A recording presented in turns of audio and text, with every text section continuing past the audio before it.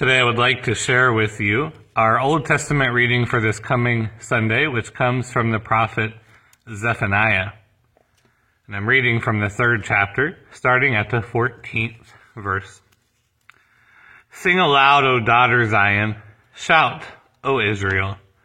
Rejoice and exult with all your heart, O daughter Jerusalem. The Lord has taken away the judgments against you. He has turned away your enemies. The King of Israel, the Lord, is in your midst. You shall fear disaster no more. On that day it shall be said to Jerusalem, do not fear, O Zion. Do not let your hands grow weak. The Lord your God is in your midst, a warrior who gives victory. He will rejoice over you with gladness. He will renew you in his love. He will exult over you with loud singing, as on a day of festival. I will remove disaster from you, so that you will not bear reproach for it. I will deal with all your oppressors at that time, and I will save the lame, gather the outcast, and I will change their shame into praise and renown in all the earth.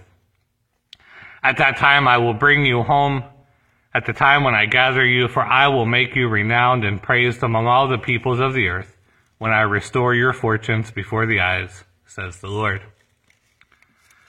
There's a beautiful image in this passage, which is an image of God singing in victory over us.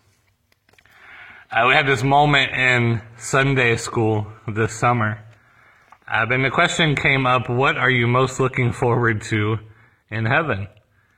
And a dear member of that Sunday school class said, I'm most looking forward to hear God sing. Because Scripture talks about God singing, so when we get to heaven, surely we're going to hear God sing. And sure enough, here is that image from Zephaniah. God sings over us in victory. Now imagine how beautiful that song will be. How beautiful God's voice will be as he sings in victory over us. God himself is the source of everything that is good, everything that is true, and everything that's beautiful. And so when we ourselves, when we're touched by beautiful music, or by beautiful art, or by a beautiful landscape, we're being touched by God. We're being aware of his presence, because he's the source of all that's beautiful. And his beautiful nature is going to win out. That's what Zephaniah is telling us here. Right, we know there's so much ugly in the world, there's so much despair, so much pain. But in the end, God's beauty is what will remain. God's beauty will be eternal.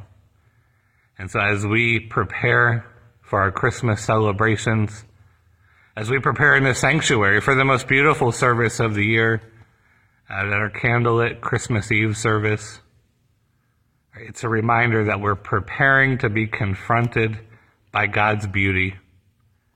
And someday, all of us will stand in his presence and hear his victory song.